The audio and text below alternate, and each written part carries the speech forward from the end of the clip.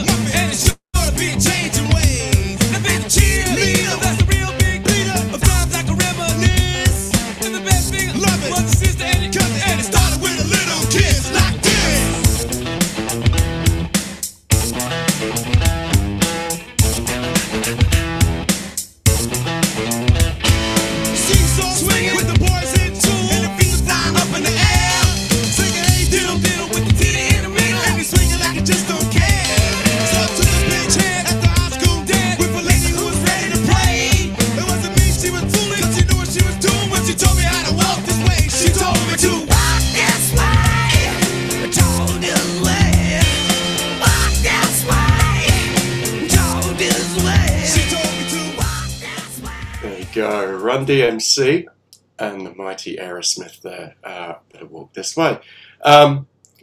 Interestingly enough, neither party really wanted to record it. This was sort of like 1980, early mid-80s, right? And at that point, rap was just sort of coming into the scene. Aerosmith were basically written off as being way past the sell-by date, and just totally drugged out by that point as well. Neither party wanted anything to kind of do with it, but the producer was Rick Rubin, who's a bit of a mega producer, has done heaps and heaps of rock acts over the years. He basically persuaded them that actually, you know what, we could be onto something by kind of pulling this together. And needless to say, it was a worldwide hit. It was huge. It was huge. Do you know why it was huge? Because it crossed over, right? Yeah, and it's right. It exposed one side to the other. Yeah, the rapper's going, actually, that's a pretty damn good riff, man. That guitar riff we got going there. And you had the rockers going, oh, shit, these guys are good. And the music video is the funniest part of the whole thing because they play to that. Kidding. And both versions are really good, like the Aerosmith original version. Oh, yeah, totes. And the and the rap version. They're both good songs in their own right. Yeah. I think this one actually, I think, rocks harder than the original. Yeah. The original's got more of a swing kind of Correct. groove to it, right? The just for listeners, the music video opens with them on stage and a wall between them. You got Aerosmith on one side, Run DMC on the other. And the first opening lyric, Aerosmith are about to burst into song, and Run DMC take the lead vocals, and the Aerosmith guys are going, "What the fuck?" It's brilliant. It's so clever. Thank you, Martin. That was bloody good, man. What a good track to kick us off, man. Ian, over to you, mate. What have you got? The first one I chose, well, I'll go for my 90s one first. It was recorded in 1999. It came out as a single, and the song is called Still Dre. And this is Dr. Dre featuring Snoop Dogg. And Dr. Dre's his career's not really going that many places. I think he's sort of had his day. And so he decides, I think with his producer, to bring in Snoop Dogg.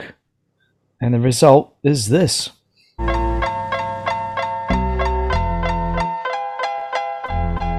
Still Snoop Dogg and D.I. Guess who's back? Still doing that shit, Andre? Oh, for sure. Yeah. Check me out. It's still Dre Day, AK. Though I've grown a lot, can't keep it home a lot. Cause when I frequent the spots that I'm known to rock, you hear the bass from the truck when I'm on the block. Ladies, they pay homage, but haters say Dre fell off. How? My last album was The Chronic. They wanna know if he still got it. They say raps change. They wanna know how I feel about it. There you go. Still Dre. What year was that one? 99 it was released as a single. And yeah, Dre's basically on his ass going out the door quick. Brings in Snoop Dogg for this great collaboration, who features on the whole album. And where does he get up to here? Peaks at number 93 on the Billboard Hot 100. So yeah, a massive career boost for Dre, and a great example of collaboration, right? 100%, man. Yeah, it sounds great, doesn't it? Still, yeah, it sounds great. Dre's production is always pretty top notch. Mm-hmm. And always. Look, the Snoop Dogg, that was the era of Snoop Dogg. He featured on so much stuff, right? He was the man that you sort of got in the studio, to get you the numbers, right? He's Mr. West Coast hip hop, isn't he? Yeah, totally. Yeah, bloody good, man. Glenn, mate, over to you. What have you got? Okay, I'm going to go back to 1969, and a track called "Give Me Shelter" by the Rolling Stones. Arguably, this may be their possibly greatest ever song. Some say that they've never done anything better than this song. Exactly. Stories are legendary about the song. I mean, it is about a nasty time, and basically the world. 69 things were pretty bad, much like they are now. And so they wrote the song about murder and destruction and stuff like that around give me some shelter. Keith Richards said on the very last note of the song, he says the neck of the guitar fell off, and you can hear it on the original take, he reckons. It's that legendary, he played it and then the thing fell apart. I mean, awesome. But what's really magic about the track is that their producer at the time, Jack Nitschke, recommended that the song needed something a little bit more, and it was a last night recording session, and they needed to get a female vocalist. So they called up Mary Clayton and brought her into the studio, and she absolutely delivered, and with a performance that has been, I would say, copied many times on many records of other acts as well. But I think nothing beats it. So let's have a little bit of Give Me Shelter.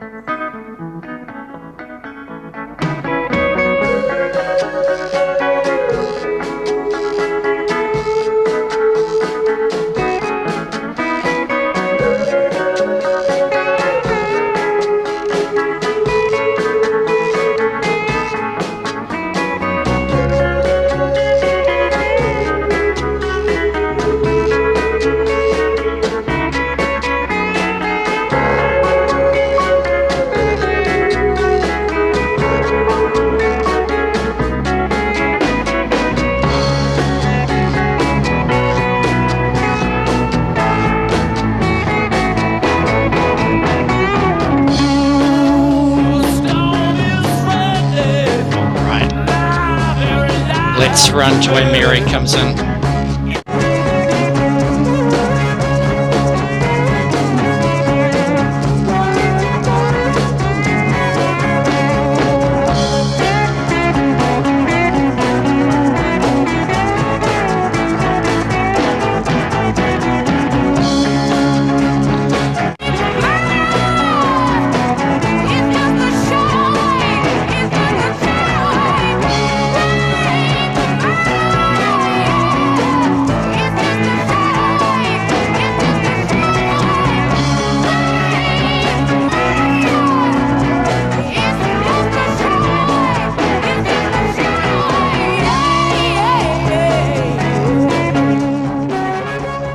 Mary Clayton just absolutely delivers on the song. I mean, it's been copied so many times on the latest Rolling Stone album. There's Lady Gaga doing her very best to try and ape and copy it, and blows almost a valve as well trying to do it. But I think nothing is awesome like Mary Clayton delivering on this track.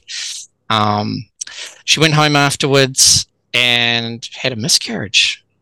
Some say that it was because of the exertion of the actual track and actually just giving it everything to this blooming thing. So there's stories around that's commitment. Yeah, exactly. Foolishness. So the song is really kind of that mystic sort of evilly sort of sound, you know, that swampy blues sound coming through. So yeah, whatever they were cooking up, it is pretty spectacular, and a bit of magic in the studio. And how many bands then made sure that they had female vocalists come in on many tracks after that. Got to say, it's ridiculous how good that new Stones album is. Like, yes, for a combined age of like probably nearly 900 or whatever. Yeah, it is. They can still rock it. It's insane. I have to agree. I mean, I actually think it's pretty decent as well. And it gives me, it makes me look at our elders and expect more from them, because if the Stones can do that, then, you know, come on, Mum and Dad, you can step up your game, eh? Yeah. Get out of that wheelchair. Come on. Yeah. Come on, get into it. That's right. What's taking you so long? Jesus. Yeah. Right. So I reckon that's a cracker, nice. eh? Yeah. Nice. And we've gone back in time. Nice. I'm going to bring us back forward in time now, back to the wonderful 80s, like we were talking about before. Okay. Choosy Lover. Anyone had a Choosy Lover before? It's not a cocktail, Ian. No, I don't. No? Yep. Well, this song started out as a Choosy Lover. I'm sure you know it. It's got such a good groove. I'll tell you about it shortly.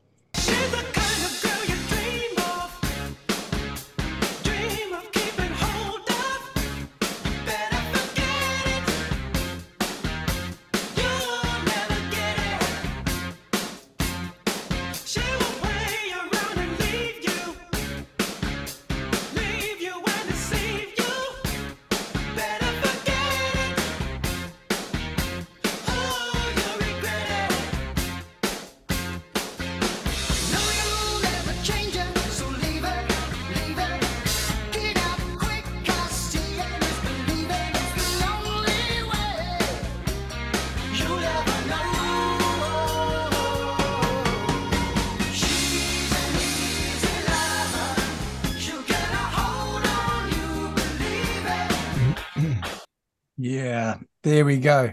Started out as life as a Choosy Lover. Did you know that? This is a three-way collaboration between Phil Collins, obviously ex-Genesis and very successful solo career, Philip Bailey from Earth, Wind and Fire, and Nathan East, an acclaimed American bass guitarist, jazz guitarist by all accounts, from the jazz group Foreplay. Interesting name. He played with Clapton for years. He did. He played with Clapton, Michael Jackson, Daft Punk, many. Everyone. So the story goes, Phil Collins in around 84, he's producing Bailey's solo album called Chinese Wall. And it sort of started out when Collins and East were playing chords on the piano, and I don't know, one of them began singing the words Choosy Lover over those chords. And it sort of developed into Easy Lover, which then developed into a bit of a thing. It gave rise to the slang term Easy Lover in the 80s, referring to a woman who uses men and then leaves them, akin to the female version of a player. It was a huge hit, right? God, there's too much to say, but it was like, how long was it? 23 weeks on the US Billboard Hot 100, peaking at number 2. It's on all the greatest hit songs. It's one of those tunes from the 80s that was on the radio all the time, still played a lot. But quite a cool little collaboration between 3 very cool dudes there. And I just love that riff. That's why I played that part when that drum groove and that bass groove is just so damn catchy. Yeah, so there you go. Easy Lover, Choose Your Lover. Back around the table. Over to you, Martin. What's your second pick, mate? It wasn't the easiest to kind of find these today because there are so many of them. But like, I tried to kind of think of ones that, really stuck in my mind. And for my second one, again, another 80s one. And there's a possibility this could be a double up as well, but we'll see. I've gone a song that I've previously done on the show as well, but you know what? It deserves a second play as well. Dusty and the Pet Shop Boys? Is it? It is, yeah. Dusty and the Pet Shop Boys. Originally this was written in 84, and it was going to be on their first album. And they couldn't decide on who to get to sing the Since You Went Away part. The record label was pushing for them to get either Tina Turner or Barbra Streisand to sing it. They really didn't want Dusty Springfield. And Chris Tennant, who was a huge Dusty fan, said, no, I'm going to stick to my guns. We want Dusty Springfield to come and do it. At that point, she was pretty washed up as well. I hadn't had a hit for well over a decade. Again, heavy on the drinks and the drugs and everything else that was going on. And she turned them down. So they then released their first album, had this massive hit with West End Girls, which she heard. And then they got a phone call from her manager saying, actually, you know what? I think Dusty will kind of come and do this song for you. Went into the studio. Apparently was incredibly nervous, but she was like that apparently anyway when she was in the studio. She didn't have a lot of confidence about her singing. She was also a bit of a perfectionist with her vocals. Apparently it was a very, very long session. They ended up with 20 vocal tracks to choose from and cut and paste from. But because she just said, no, let's do it again. I bet her voice was knackered. Must have been. Pretty bad, I guess so. But, a stiff drink. Probably inappropriate, though, given her background. But yeah. Well, totally, yeah. I don't know if you know this, but the song was actually written by 3 people. The 2 guys from the Pet Shop Boys, Chris and the other one, and a singer, an American songwriter called Ali Wells. You ever heard of? Oh, sorry, Ali Willis. You ever heard of Ali Willis? Nope. She actually wrote. Right, she's written some huge songs. She co-wrote September and Boogie Wonderland with Earth, Wind and Fire. She later went on and had her biggest hit, which was she wrote the lyrics for the Friends theme tune. I'll Be There For You. The Rembrandts thing. Oh, shit, that's her. Blame her, is it? Yeah, that was her. Yeah. Right off her. Yeah. But she's had some massive hits as a songwriter or as a lyricist, but she wasn't really an artist per se. So let's just play a bit of this because I think this is probably one of my favorite 80s songs of all time, and that. What I find about it is it's one of those songs you can listen to and then immediately want to kind of put it on again and have another listen to it. It's got a really weird structure. We talked about that last time. And the reason for that was each of the 3 songwriters actually wrote a different part of the song at the same time. So, and the Dusty bit was actually written by this woman, Ali Wells. Are you going to play the intro drum bit? Just the... I can do that if you want me to. I put that on loop for the kids. They love that drum intro so much. Right. I looped it. It's such a cool intro. Electronic drums, right? Yeah. All right. Well, this is for the kids then. Awesome.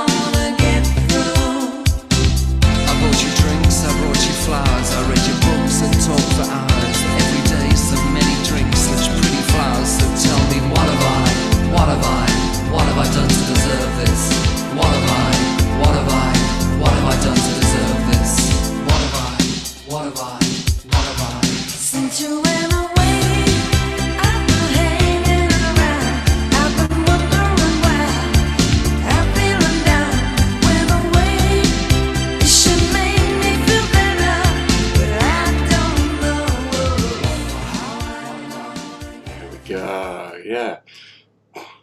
It's just such a cool chorus. I love it. There you go. Pet Shop Boys. That's my second choice. Who produced it? That's a good question. It was produced by Same dude that did all Bowie stuff? Stephen Hague. Somebody called Stephen Hague. Okay. Who I don't think Dusty's vocals pop in that at all. I don't think they're far enough forward at all. They need to be way more forward. Just to my ear, listening back to that. Yeah, I don't think you can get too much Dusty. She's amazing. Her voice needs to be right at the front. Yep. I don't think you can. I don't think you can OD on Dusty. I think she's brilliant. No. The thing with it is it's maybe just because his voice is so kind of down. They had just such kind of balance. That's out right. To that, they had to bring her back because otherwise it would be like too damn good. Just and too good. Maybe the style of production at that era as well, right? That time. Sort of totally. soft, held back vocal. Yeah, interesting. Yeah, I didn't know that was Dusty. Huh. Oh, very cool. Thank you, Martin. Awesome. Ian, over to you. Yep. I went for the second song I chose was 1987. This one, released in 1987. Came out as a single. They started writing it in 1985. That's when the song began, and it was written over a 2-year, apparently troubled 2-year development history. One song, 2 years. One song, wow, 2 years. It underwent many rewrites, lots of aborted attempts at recording. It went through several female vocalists before they found the one that they wanted to add to collaborate with that made it all happen. And the song goes like this. They got cars big as bars, they got rivers of gold, but the wind goes right through you, it's no place for the old. When you first took my hand on a cold Christmas Eve, you promised me Broadway was waiting for me. You were handsome, You were pretty queen of New York City. when the band finished playing, they held out for more. Sinatra was swinging. Of course, the fairy tale of New York. Oh, yeah. Great Yeah. choice, Ian. Only Did you awesome choose people that as choose well? I did. Kirsty MacColl and the Pogues, yes. Can you add to anything to it? Well, I've got That's the whole pretty write-up here, mate. Want it? Wow, we've only got 6 minutes, so make it quick. No. It's okay. It's okay. It is one of the great collaborations, and it was a What did I read about it? She was brought her back to made her relevant again. Where is it? I don't know, but I do know that it was a who was producing them at the time? Who was producing them? That guy, Elvis Costello, was producing the Pogues at the time, and I think it was a bet between him and their manager Frank, whatever his name was, if they could write a cheesy Christmas song or something. And boom. Ta-da! No, they couldn't. One of the biggest ones ever. I reckon. It's been, yeah, I love it. I know it's cheesy. Most Christmas songs are, but it's one of my faves. 1977. We're going back to 1977 this time. Two friends decided that they would clean themselves up of drugs and get the hell out of Los Angeles and head to Europe. And along the way, they made where there are no drugs. Yeah, unfortunately, they did decide to. So they did decide to go to Berlin, which happened to be the heroin capital of Europe at the time. But anyway, they didn't know that. Well, they made anyway. Along the way, they decided to make a record. The first one was called "The Idiot" by Iggy Pop, and it was produced by David Bowie. Effectively, they became friends in the 70s. Iggy's career went off the rails big time after the Stooges, and they both decided we've got to get out of LA, otherwise we're going to die. And so they worked on each other's. Well, Bowie worked on Iggy Pop's record, and it's almost in some ways a co-collaboration the whole way. I'm going to play a bit of the original China Girl, which is probably not appropriate anymore either. However, I think the Iggy Pop version is unbelievably brilliant.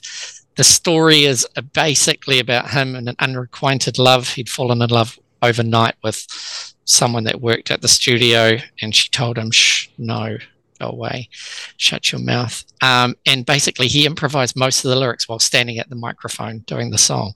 So, I mean, that's pretty awesome. Was she Chinese? Yeah.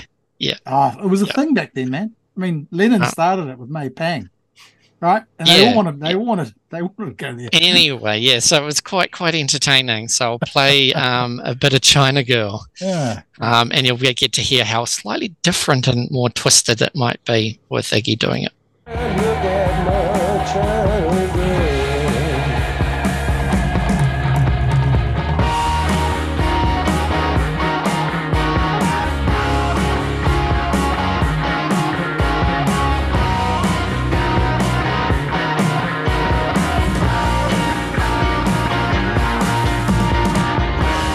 Stumbled into town just like a sacred cow.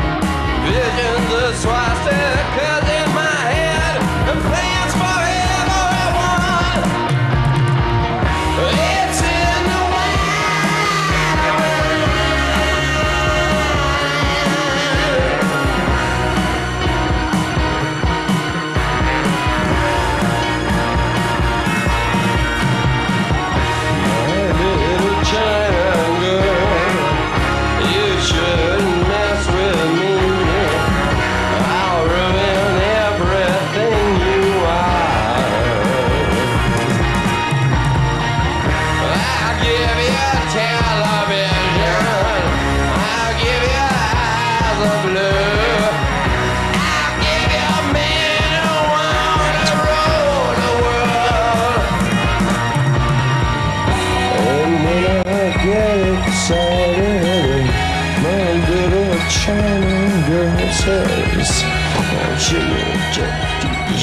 Jimmy, you just shut your mouth, because that's his name, Iggy Pop.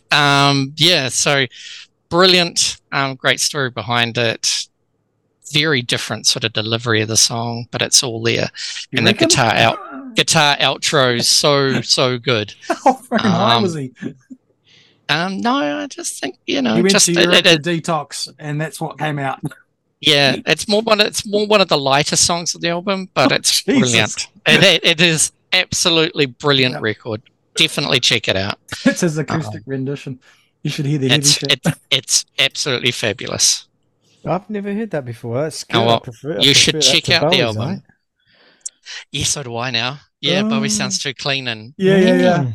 yeah. Mm. This We is want- this is the Iggy. essence of the song. Something a little bit twisted and nasty. Yeah, it sounds Yeah. dark. Very is dark. Shit, yeah. Bowie's is a lot more This is the nice. after 8 p.m. version. So Yeah, that's I like that's The Idiot, and it's a brilliant record. Absolutely phenomenal. Interesting. So there's a lot of electronic in there as well. But then again, Bowie was moving heavily towards use of electronic music, the influences of Kraftwerk and things like that. So that all blends together as well. And then the mighty Brian Eno comes on the scene and works with Bowie on Heroes and Low. And when you think about master producers, Brian Eno through that period was probably top of the top. Everyone wanted to work with him because he helped force you to go in a different direction. There was nothing same with Brian. So yeah, The Idiot, totally check it out. It's edgy and it's interesting and it still stacks up today. Another very thorough, in-depth review by Mr. G. Thurston, as usual. So I'm going to wrap up this first half of the episode with a collaboration that goes back to the late 60s, like yours did, Glenn. It is one that I think was out of necessity more than anything. The band was in a dark place. Heading towards a dark place is probably a little bit fairer. Enjoy.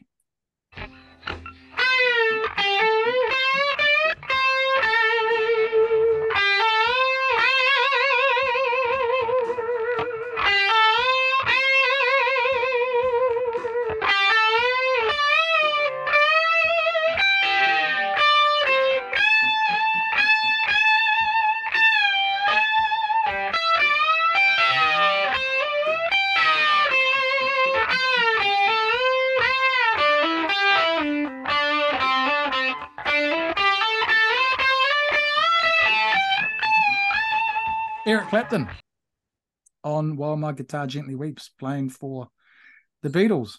I don't know exactly what happened, but I know that George wanted to bring him in because there was a bit of tension going on around the band, right? And it was like, let's bring in someone, and it kind of just like a pressure valve, and the others have to behave themselves and stop being such dicks. Probably including George too, to be fair. I think they all probably had a piece in it. But Eric came in and he played a pretty handy solo there, probably one of the best choruses of the time. But I think importantly, he also provided a bit of a pressure release, or whatever you want to call it, from what was a very tense time. That's White Album, if I'm not mistaken, era. Yoko's on the scene then, obviously, because she plays on that album, sings on that album.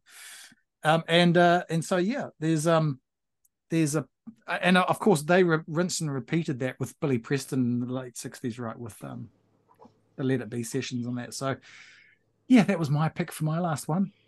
We'll sign off there, guys. Thanks everyone for joining us. Do tune in for the second episode of our collaborations show, and we'll catch you then. Cheers. Thanks.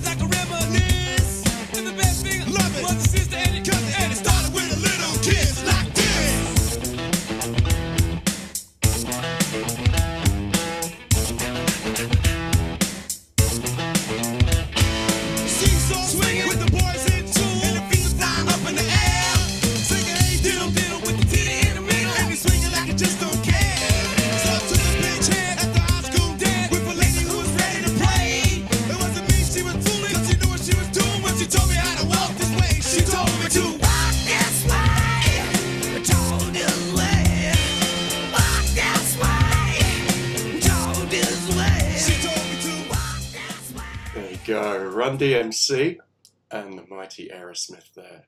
Better Walk This Way.